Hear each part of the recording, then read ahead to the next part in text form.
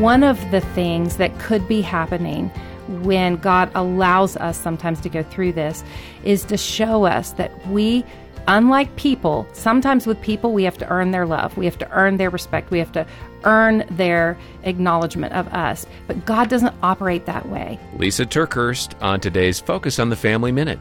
God's love isn't based on me. It's simply placed on me. And it's the place from which I should live. And I think when we're in the pit of those feelings of rejection, that's the greatest opportunity to shame Satan back to hell and to say, you know what? I have nothing to offer.